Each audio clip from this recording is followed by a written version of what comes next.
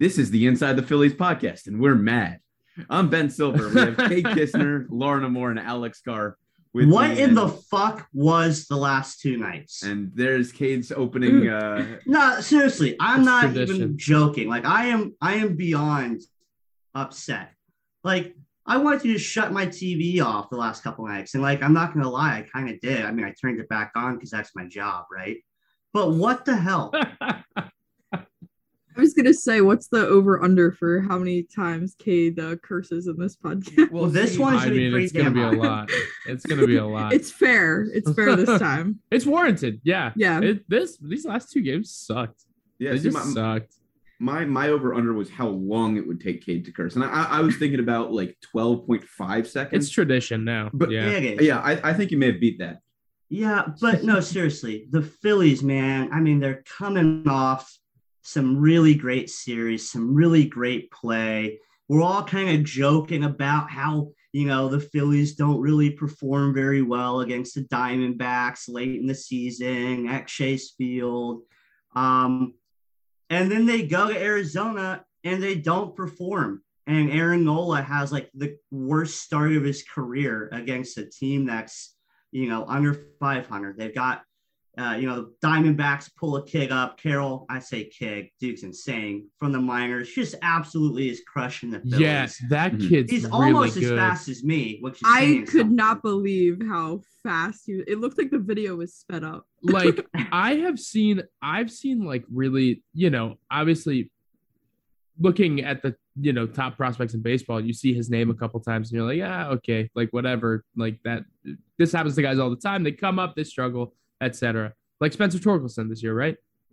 Holy crap. That kid looks like a major league ball player and then some. He is impressive as all hell. He's a dude. Yeah. I was really excited to see him struggle when Bryce Harper hit that liner in like the first inning of the first game. Yeah, I know. I was like, yes. What a tease. Oh, it finally happens to someone else. And no, it doesn't.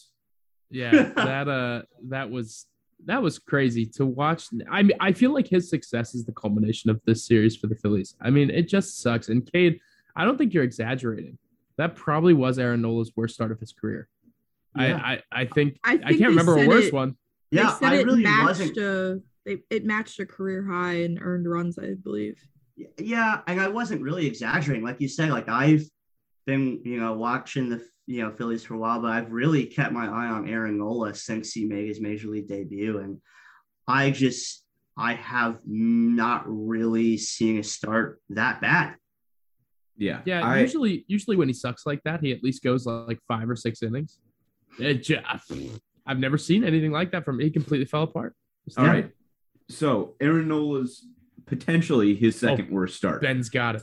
All right. So in 2016, June 21st, in Minnesota against the Twins, the Phillies, by the way, lost this game 10-14, which if that isn't the 2016 Phillies. What game was this? I don't remember this at all, which is really saying something for talking about like the Phillies mid-2010s rebuild.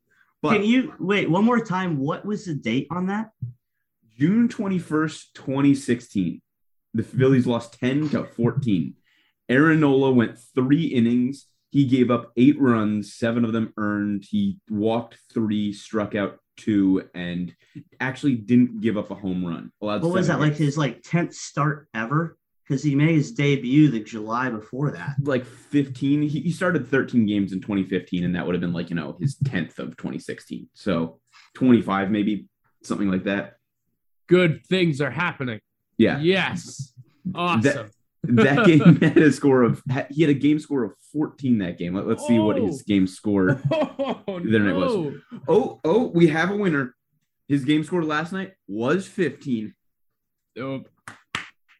So according to Bill James, 2016 Aaron Nola, everybody. Yeah, worse than man. 2022. God, yeah, that sucks. I mean, especially with the narratives surround. I mean, as people that write about the sport, right?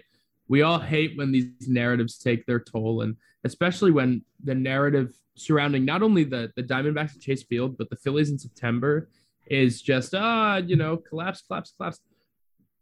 It's frustrating because to watch that, not only as somebody who enjoys watching the team, but somebody who, unfortunately, it's my job to write about them. Like, it's so unfortunate to have to now turn to those narratives and be like, yeah, they have credence because this happened. Like, it sucks. Yeah. And it just, to me, it confuses me. And I shouldn't be confused at this point, right? The late August, we have September, a trade. We have breaking news on the podcast. Wow. It has not come through for me yet. It's nothing of importance, but this is the guy that he opted out of his contract with the Royals, and now he's opting out of his contract with the Blue Jays, but now I guess the Phillies are trading for him. Vinny Natoli is his name. Natoli. If they you got an Italian to pair with Andrew Bellotti. Wow. Great name. Go. Great name. Oh my God. His baseball reference picture is as a Yankee, and my God, does he look like a Yankee? Yeah. He has one career major league inning. There you go. Well, that'll fix all the issues. What are they? I don't understand. Why are they adding? Like, can someone explain this to me? Why are they adding another reliever when they have Morales and Appel ready at AAA, and they already have a pretty good bullpen? So Appel has struggled of late, and is also you kind of have to give credence to the fact that, like, this is also not his. This is his, like, one of his first times being stretched out as a reliever, as well as, like, he hasn't really pitched full seasons prior to last year where he really struggled. So I think they're trying to get some depth, and Morales is not ready, unfortunately. Yeah. He's just struggled a lot. Miller is not ready. He has really struggled at AAA. So I think it's more that they just want fresh arms that they can just bounce back and forth. I don't even think they care about having them on the postseason roster. They just want to bounce them. But who knows? I think they sure could use a guy with length, like Garrett Richards or something. But who knows? Who knows? Well, it's that time of the year. narrative that the please. Phillies can't perform in late August or September on the West Coast. So, but I think too, what is scary, not scary. Let me rephrase that. Disconcerting is that the Phillies are now going to go to San Francisco and play a Giants team that is below 500, but in my mind is a much better ball club than the Arizona Diamondbacks. And I guess that is what is scary. And the Phillies are just sliding right now. They've lost 3 in a row against 2 quite bad teams. And the potential for that slide is even more. Likely they have a substantial lead in the wild card. And some would argue that the last wild card spot would be more beneficial in the second, right? So that would be a silver lining that we could maybe take out of them losing some games.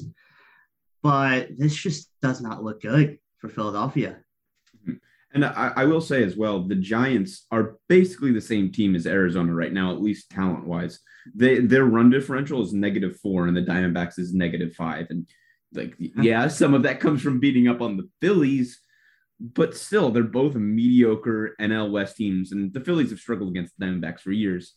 Giants, I think they're a little bit better against, but, like, they need to come out swinging on, Wednesday night, and I can't even say I want them to jump out to an early lead, because then they might just blow it again. Who the hell knows? And I think one of the reasons why this year has started to feel different is when the Phillies have had a blowout loss that you just feel like you want to die watching it. They always have bounced back the next day, but now they've lost 3 in a row. They got shut out by the Pirates on Sunday, and they've been outscored, I think, 25-10 by the Diamondbacks. And ever since that, I mean, when they went up 7-0 in the 4th inning on Monday, I was like, okay, it's different this time. No, and they just tricked you. They did. I really thought this time would be different. All of us. And I mean, I haven't given up yet. I know people have been giving in that, this is the end and this is the beginning of the monumental collapse. I haven't completely bought into that yet, but like that is rich. Like, please, they are 3 games up on a playoff spot. They have 2 teams that they're above. They have the tiebreaker, I believe, over both of those teams. Come on, seriously. It's also like, yeah, it's you that get it thing. to an extent, though. I don't know. I understand why people would default to, like, that's the frustrating thing. The people that are saying, "Oh, this is it. It's the inevitable September class," blah, blah, blah, are the same people that were saying 2 weeks ago, "This team is different. This team is crazy. Oh my God, this team is so." Like, first of all, you gotta pick a side. Second of all, like, they are, despite 3 losses in a row to bad teams, which, of the millions of games that they've won against bad teams this year, they're allowed 3, I would think. But what's frustrating is that, like, they're still how many games above the Brewers? Like 3 or 4, right, something like that. Like, they're 3 with the tiebreaker, so it's 3.5 essentially. Why are we even going there? Like, what? Listen, the Brewers suck too. Sorry. There are deep emotional wounds for this team's fans. I get it. And then you have the timing, right? Where were the Phillies last year at this time, right? Looking pretty decent to have shot the postseason.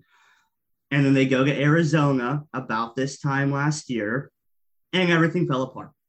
And so I get it. It's kind of, running that record back, right? So I get it. But I do firmly believe that this team is a much better team than last season. And like Alex said, you get 3, give them 3 against bad teams. The issue is when those 3 come in a row at this time of year. So I get it. I get the potential overreaction, right? But I think this team is built differently. I think they're managed better to be able to bounce back from this. And you said how the team is much better this year. And Fransky in LA on Twitter tweeted the other day the lineup this year compared to 1 year ago today. Oh my God, yeah. And I could not believe it. Did it have Jorge Bonifacio? It's got like Ronald Torreyes and it didn't. Didn't know Jorge Bonifacio. Wow. But Freddie Galvis. Travis Jankowski was the starting center fielder. Freddie Galvis was starting at third base. Brad Miller at first base because Rhys Hoskins was injured. That's right. Yeah. And that was pretty much he was pretty good. I don't want to hear anyone talking shit about Brad. Bamboo Brad. Didi Gregorius was batting 5th. Yeah. Old Brad's having a career year over in Texas, playing like all of 9 games this season. Yeah, what is his OPS, like 560? Yeah. I was joking. He's really not taking the field at all this season. That's so sad. It really is. He's great dude to have in the clubhouse though. But the difference, I wanted to go back to the San Francisco thing because there's a huge difference for me between the Diamondbacks and the Giants, and I think it's that the Diamondbacks are a team of really young and very talented guys. I mean, Dalton Varsho is like among one of the most versatile and exciting players in baseball these days, I think. Obviously, Corbin Carroll is some kind of something. And Al Thomas is really good. I really like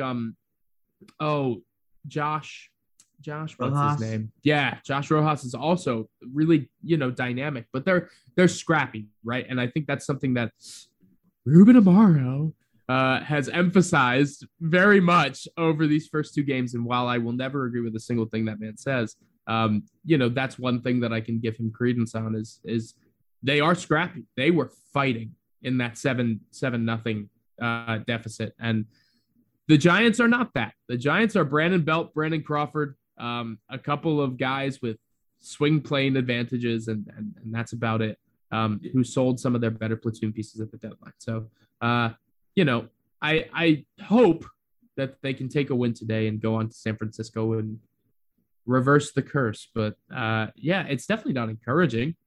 People have every right to be mad. It's frustrating.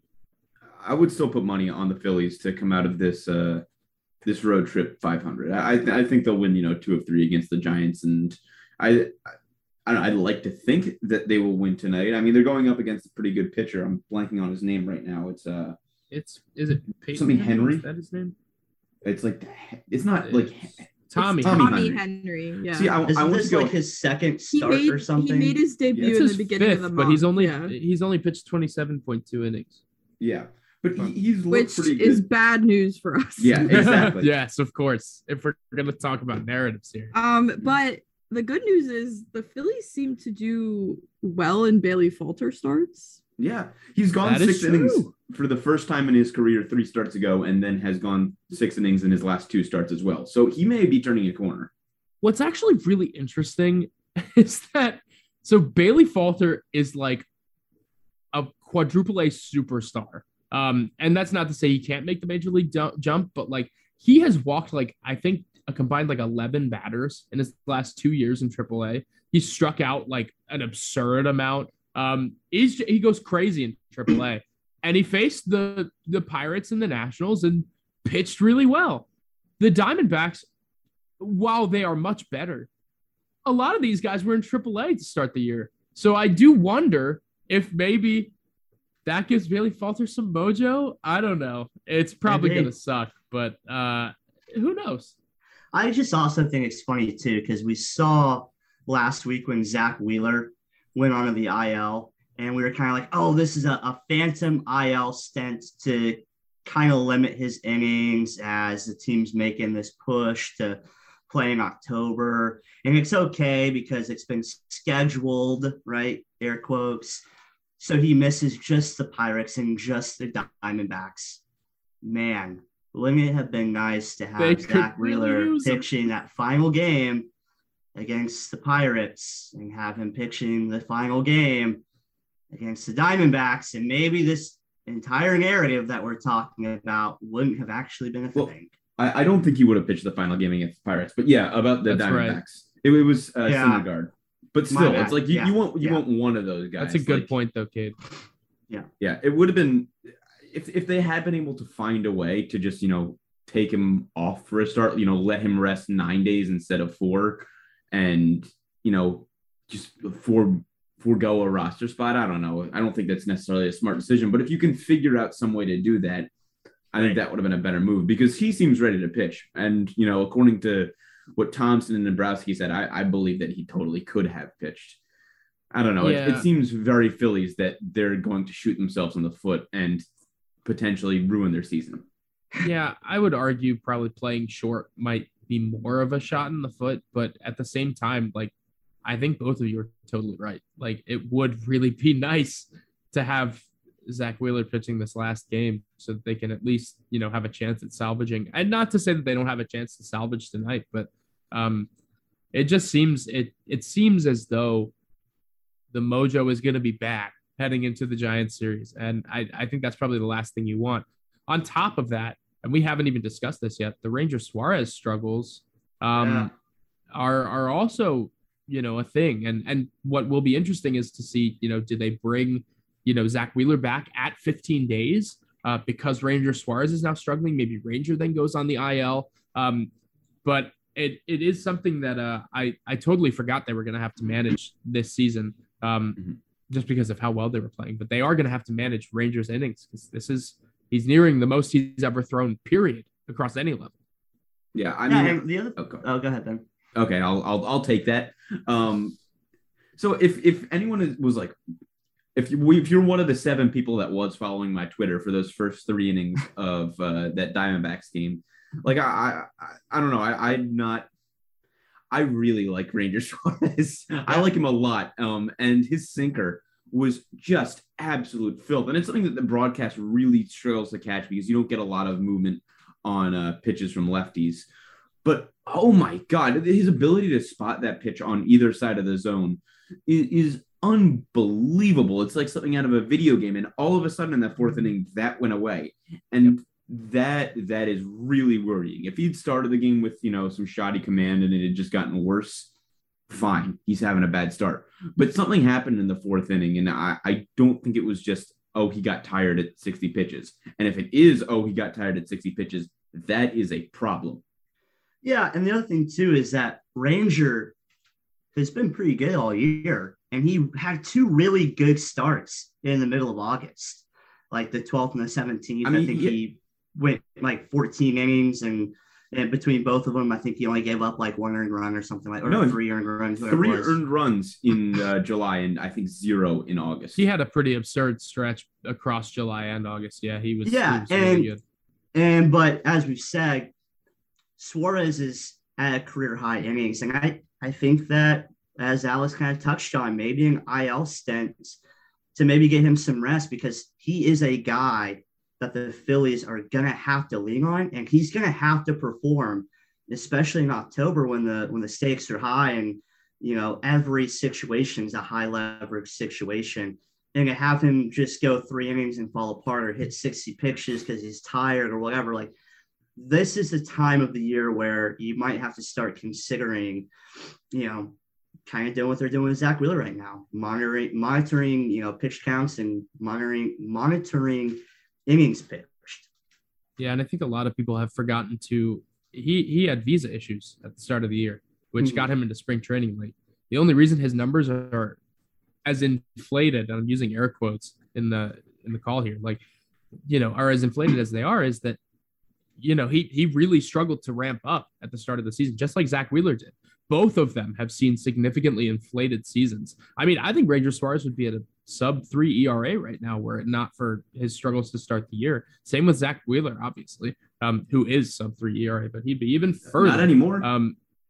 Not anymore? No, he's at like 307, 306. A crime. True crime. But either way, I mean, those guys both got off to very slow starts in spring training and hardly got any spring training action.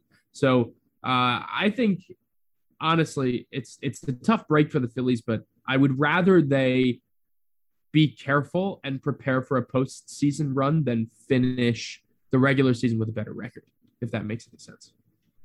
Yeah, it worries me, because once you set your sights on the postseason and making a run and stop worrying about the regular season, that's when things fall apart.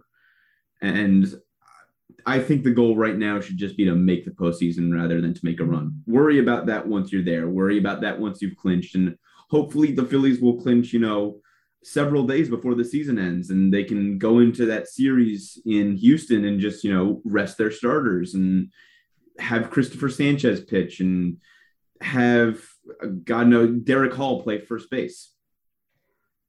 All right, guys. Well, let's wrap this up like we hope that the Phillies are going to wrap up this absolutely terrible shit stretch they've been having with, as Tom McCarthy would say, who's our Philly of the week? Thank you, Tom McCarthy. You actually sounded just like him. That's crazy. Wow. You actually kind of sounded like Ruben Amaro there. Hey, listen. Good old, you want to get fired? I will fire you on this. Those are fighting words, Alex. Look. Live fire. Please. I have a family.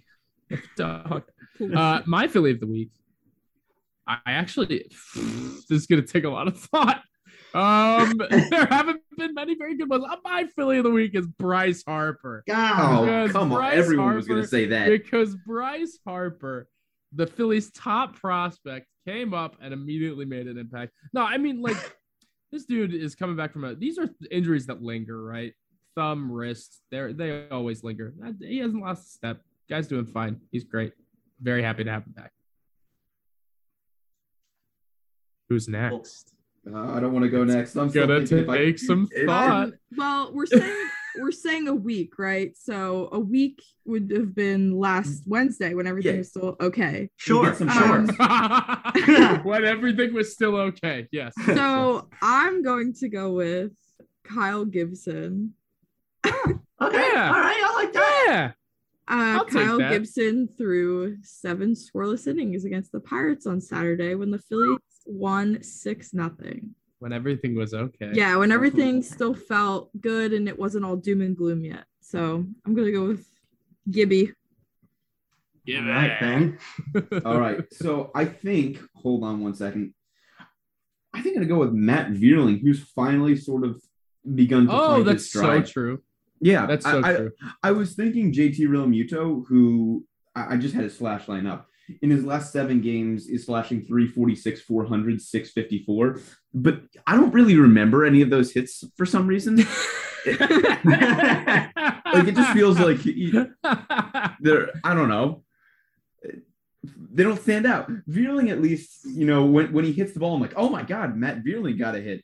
And they're very memorable. And he is, if I can pull up his line again, I mean, he had a home run last week for the first time in like months since he had that one. It was like 420 feet or something. Yeah, he crushed that. Oh, that wasn't this week. But either way, 444, 524, 556. And that's only, like, I think 4 or 5 starts.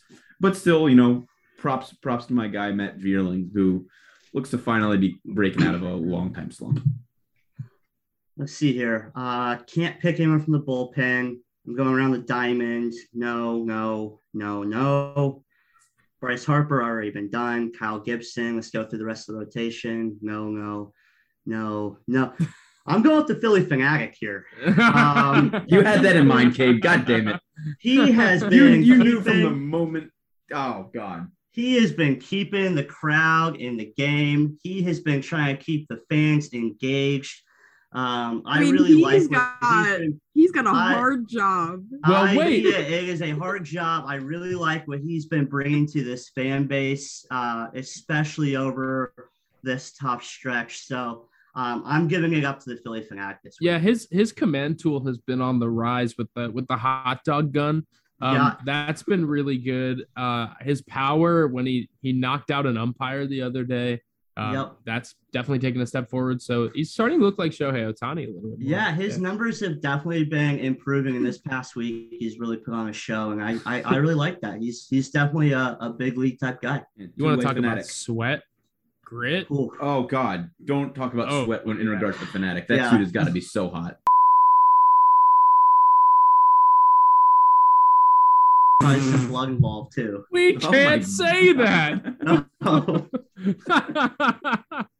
Anyway, I don't know if we're gonna keep that in. We might redact that, but it's it's live show, Anyways, guys. Well, I guess with that, yeah. Thank you for listening to the Inside the Phillies podcast. For Cade, Lauren, and Alex, I'm Ben, and we will hopefully catch you next week. We get canceled.